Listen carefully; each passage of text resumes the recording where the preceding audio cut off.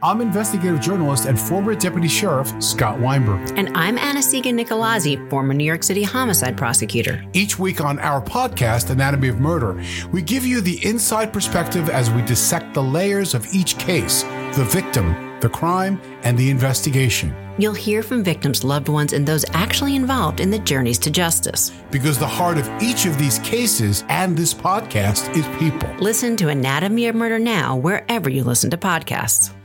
If a friend asks how you're doing, and you say, I'm okay. When the truth is, I don't want my problems to burden anyone. Or you say, hang it in there. Because if I ask for help, they'll just think I'm weak. Then this is your sign to call, text, or chat 988 for free, confidential support. Anytime. You don't have to hide how you feel. McDonald's presents Burger Reviews by Hamburglar. Today's review, the hotter, juicier classic burgers. Mr. Hamburglar. Robble, robble. He said, of all the McDonald's burgers I've ever hamburgled, these are the hottest, juiciest, and tastiest. Brabble.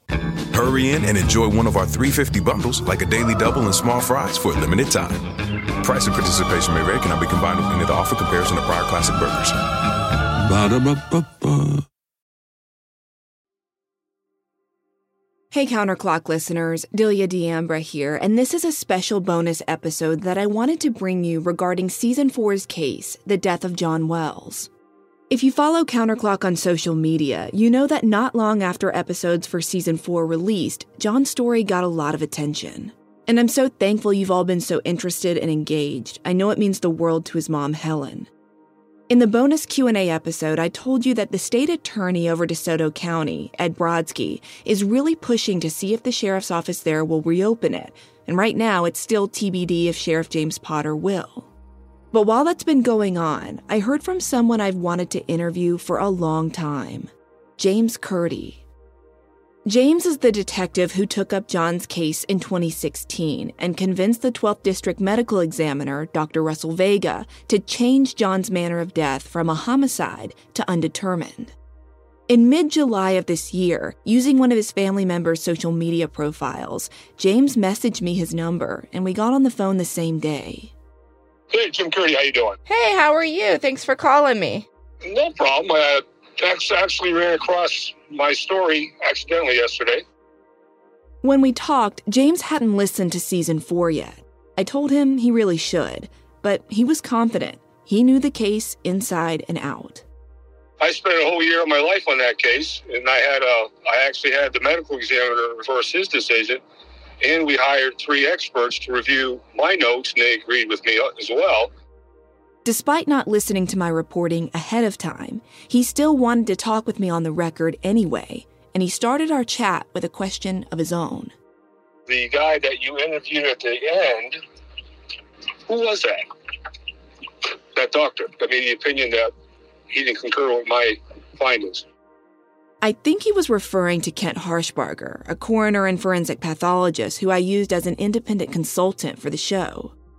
From the start, James made it clear he felt his own law enforcement experience and intuition is what made him the best person to re-examine John's case. To the lay person, it looks like a simple whatever case, but when you have a lot of experience, a lot of training, college, all kinds of courses, you pick up on this stuff real quick, and you can identify things that are not right. In his words, James explained to me that his expertise in cold case investigations was better than the other investigators who'd previously worked the case. I've done tons of cold cases, homicides, suicides for years. I got 35 years experience. And I can tell you that a lot of stuff was not done that should have been done that day. And they didn't know what they were looking for either, as far as evidence and blood spatter and all that stuff. I found all this stuff years later. Why do you think that nobody except you, up until 2016, was investigating this as anything other than a homicide? Let's just put it this way. They didn't know what they were doing back then. When you were working in the detective bureau at DCSO, was this case something you voluntarily took on, or was this case assigned to you?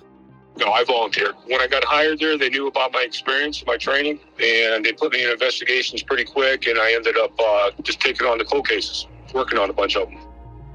He also thinks his findings are more reliable than the 2 original medical examiners who ruled John's death a homicide.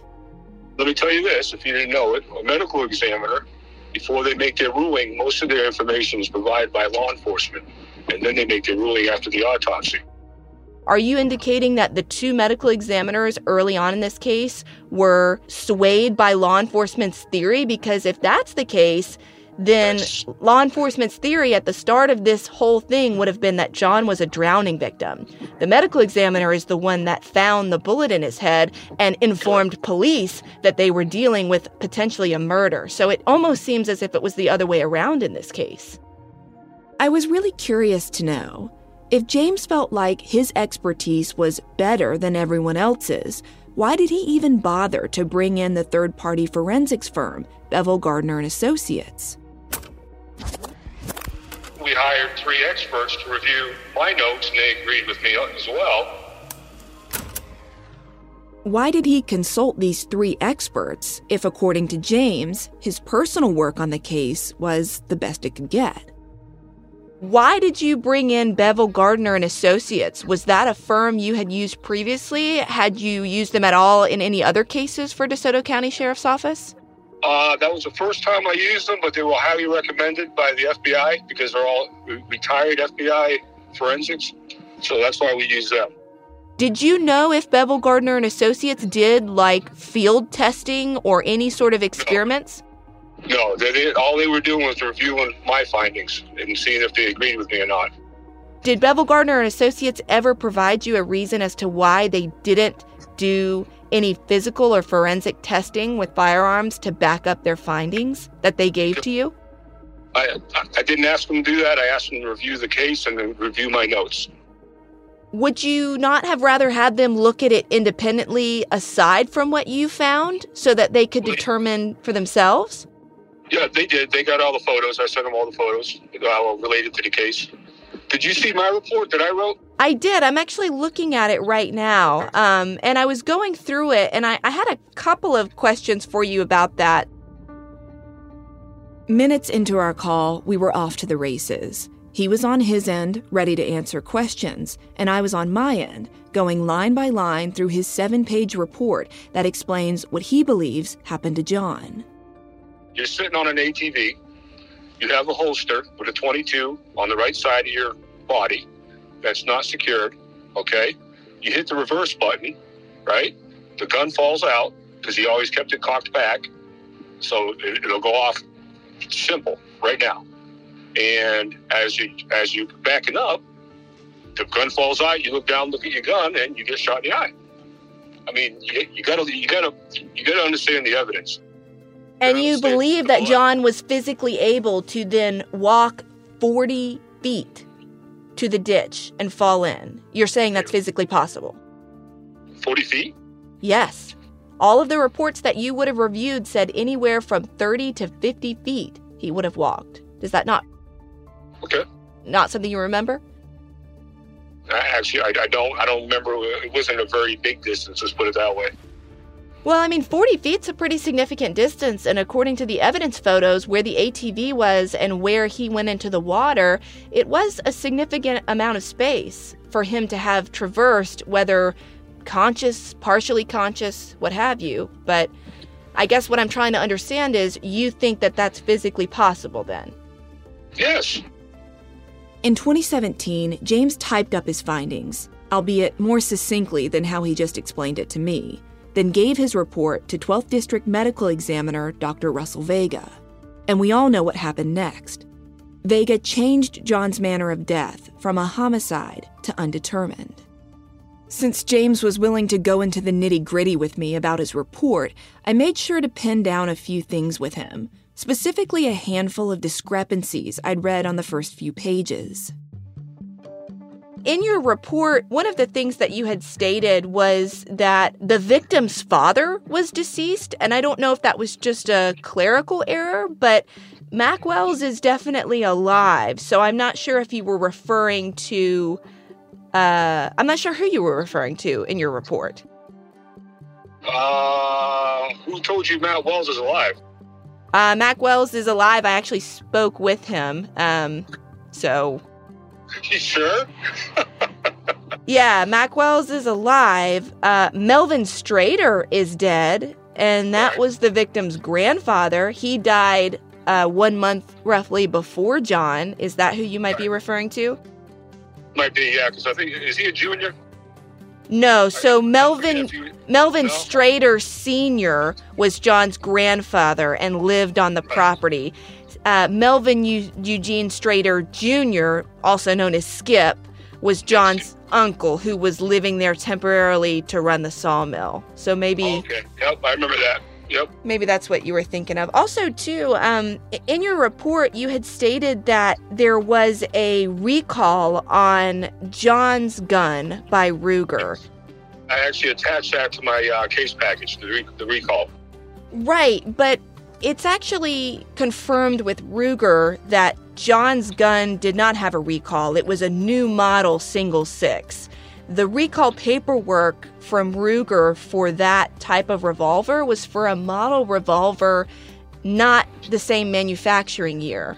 So, did you actually double check with Ruger? I verified that with Ruger. Okay, so yeah, I'm not... Also, he used to do the quick shoot thing. They also told me if you do that too many times, it wears out the gun and it causes even more issues where it can go off accidentally. Sorry, what do you mean by quick shoot? Can you explain that for me? Like the cowboy days where they sit there and slam on the hammer and they keep shooting and shooting and shooting. Okay, and who was it that told you John handled his gun that way? I believe it was Skip, as a matter of fact. Except that's not what James wrote in his report. On page 4 of his own findings, James wrote that it was Mac Wells who told original investigators that John carried his gun irresponsibly. You all know after listening to Season 4 that Mac denies saying that, and more than one person has confirmed to me that John never handled his gun haphazardly. But how John handled his gun wasn't the big thing I wanted to address with James. No, I wanted to get to a much more important issue.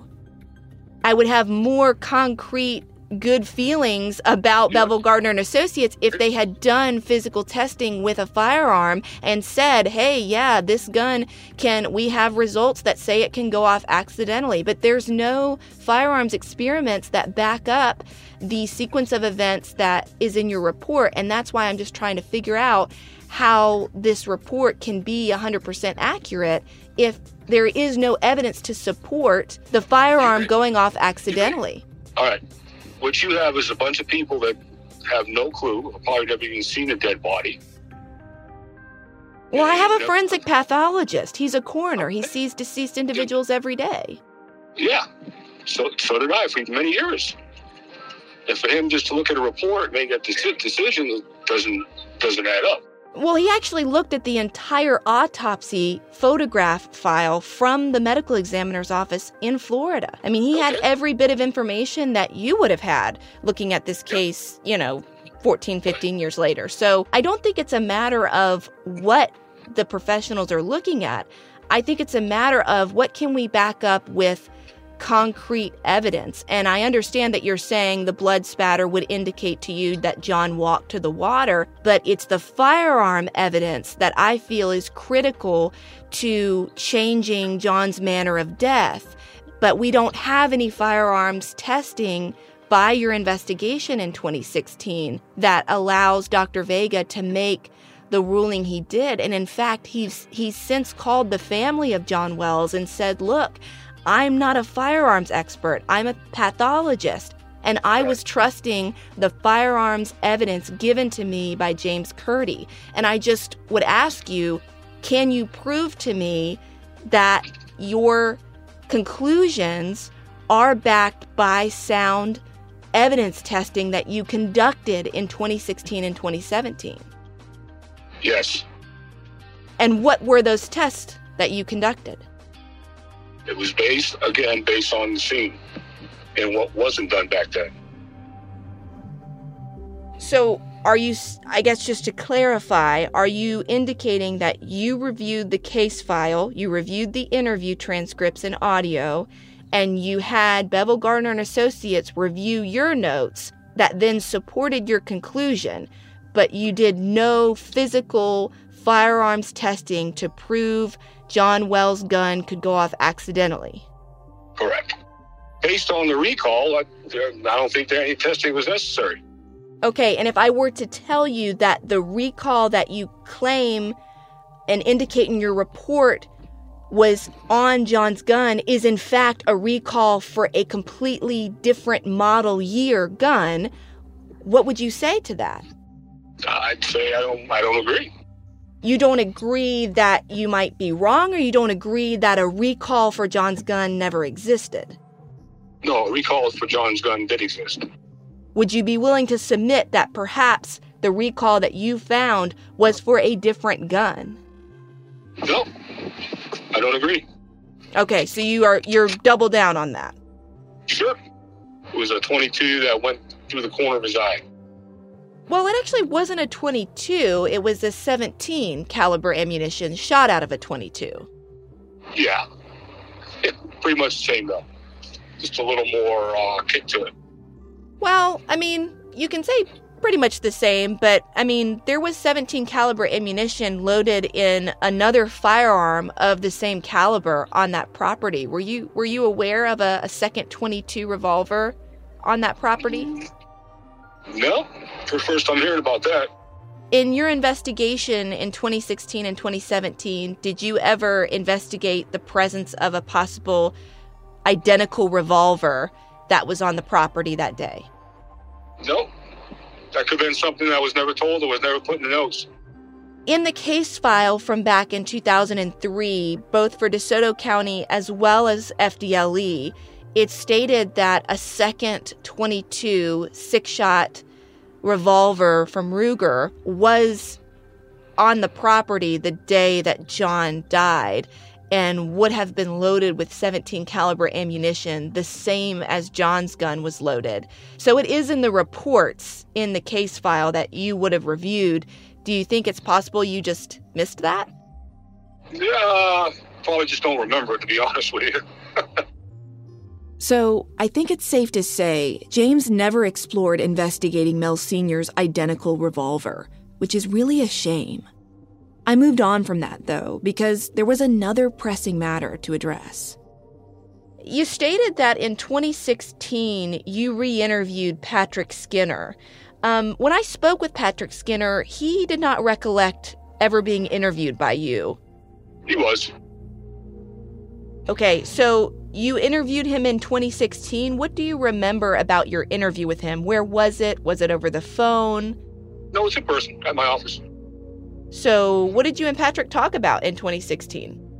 I re-interviewed everybody pretty much, if you look at the case.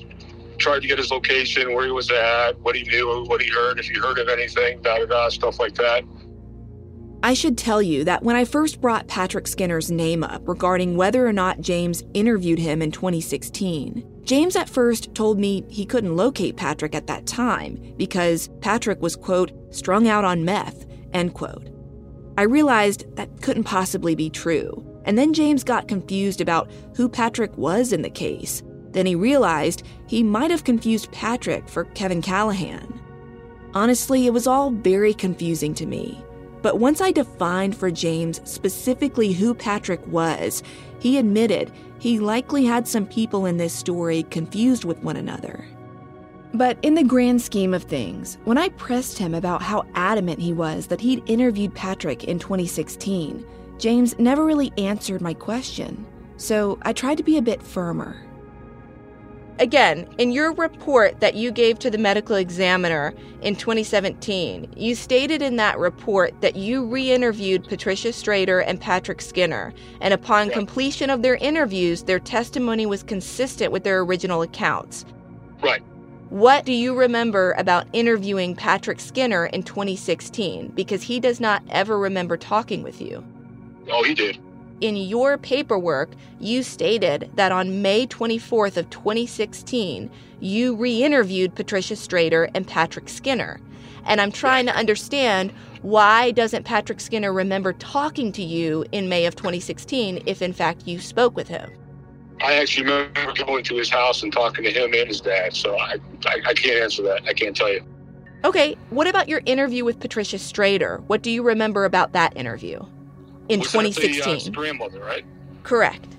The second interview was very short. It was pretty much same as the first interview, but I just got it in her words and her recording of what happened with the gun and why she did what she did. Right, so you listened back to old interview tapes with her and police? Correct. Okay, but did you physically go to her house and re-interview her in person? Yeah, I went there 3 times, actually. Went out there and surveyed the property again, took some measurements again, pictures, talked to her, and then I talked to her again when we closed the case out. What did she say? Exactly what's in the report. So it would seem that during his visits with Pat, James didn't obtain anything new. Maybe that's not his fault. Pat isn't a real chatty person, so I understand if she was a dead end for James. As our phone call went on, though, I brought up Martin Hollingsworth and the fact that Martin told me he'd heard a gunshot near Joshua Creek on the afternoon John died. James admitted he didn't know anything about Martin. Not surprising, since Martin told me no one from law enforcement had ever talked to him. But what was interesting to me is that during the several trips James said he took out to Southeast Hansel Avenue, he didn't re-canvass the neighborhood. When you reinvestigated the case, you said you went out to the Strader property and did measurements and things like that. Did it ever cross your mind to canvass neighbors again? No, I assumed it would have been done already. Did you do anything in your investigation that wasn't in the notes from the previous investigation? Oh, yeah, there was a ton of stuff. Right, so why wouldn't re-canvassing neighbors have been one of those things? I don't know. I guess I didn't know he existed back there. But you would agree, though, his testimony would have certainly been interesting for investigators in 2003. Would it have been of any use to you in 2016? Yeah, it would help with the timeline, sure. You've been out there to the woods in that area, and you know the trash pile, roughly how far away that is from the Strader home. It's across the street, behind the sawmill, in the woods about half a mile, 3/4 of a mile. Right. Mr. Hollingsworth's house is even further away than that. And if he indicated he heard a shot, what would that tell you as an investigator with your experience? Well, honestly, shots are going off all day out in that area, people hunting and everything else. But if I knew there was a murder, I would definitely want to speak to him. Right.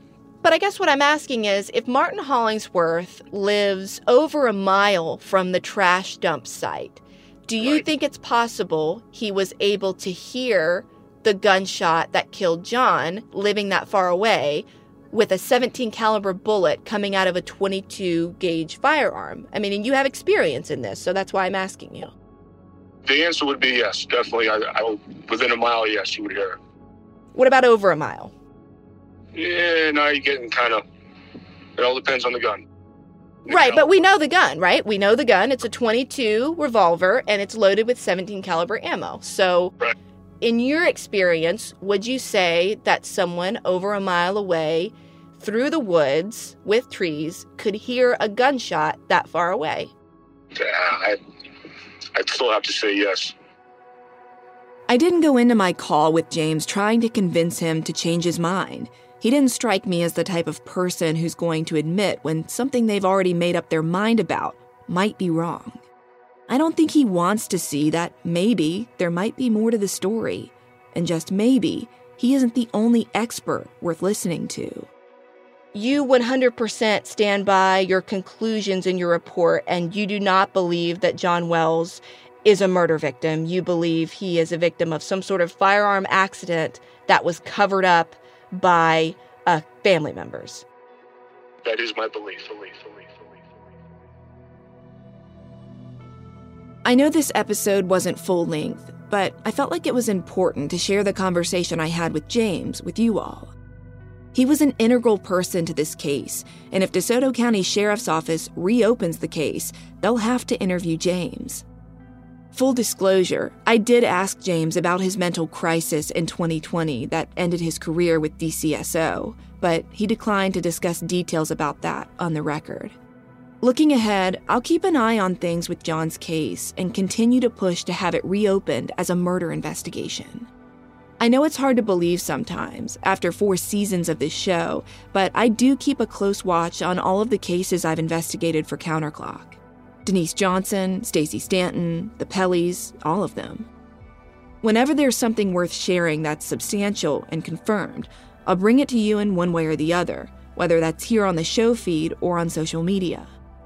Moving forward, I'm working with the team at AudioChuck to continue to bring you full seasons of Counterclock. Season 5 is well on its way, but I'll also be working on mini-seasons while you wait for my larger investigative cases to come together. It's an ambitious endeavor, but one I'm up for. So stay tuned, because Counterclock isn't going away anytime soon.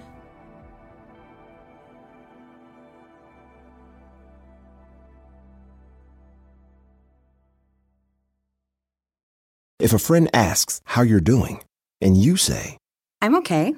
when the truth is, I don't want my problems to burden anyone. or you say, Hang it in there. because, If I ask for help, they'll just think I'm weak.